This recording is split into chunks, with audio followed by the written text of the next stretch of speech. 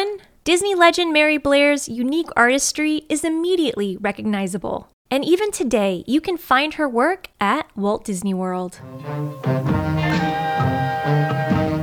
First, a little background on Blair's role in the Disney Company. In 1940, she joined the Walt Disney Studio and worked in color styling and designing. She worked on big projects like Dumbo, Cinderella, Peter Pan, and Alice in Wonderland.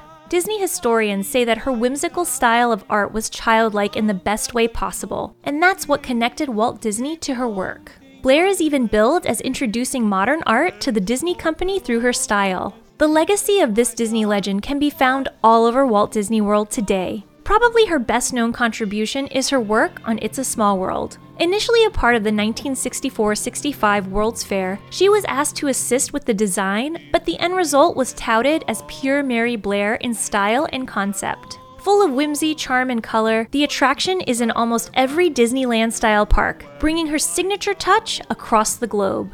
If you hop on the monorail from Magic Kingdom to Disney's Contemporary Resort, you'll find the amazing mural by Blair in the Grand Canyon Concourse. Depicting the American Southwest, it tells the story of children, animals, flora, and geology of the Grand Canyon. She called the mural the Pueblo Village. This became the last work that Blair did for the Disney Company. Back over at Magic Kingdom, you can find Blair iconized in one of the highest honors at Walt Disney World, a Main Street window. Located on Center Street, just off of the Main Street thoroughfare, there's a window labeled Painting and Sculpture that Mary Blair shares with other Disney legends like Blaine Gibson. And our last stop on our Mary Blair journey takes us to Epcot, where we'll find a ride created from the Goodwill Tour to South America that she went on with Walt Disney and other artists. The Grand Fiesta Tour, starring the Three Caballeros, opened in the Mexico Pavilion in 2007. Blair worked on original concept art for the 1944 Three Caballeros film. The color styling and the charm of her concept art is reflected in the ride, much like it is in It's a Small World.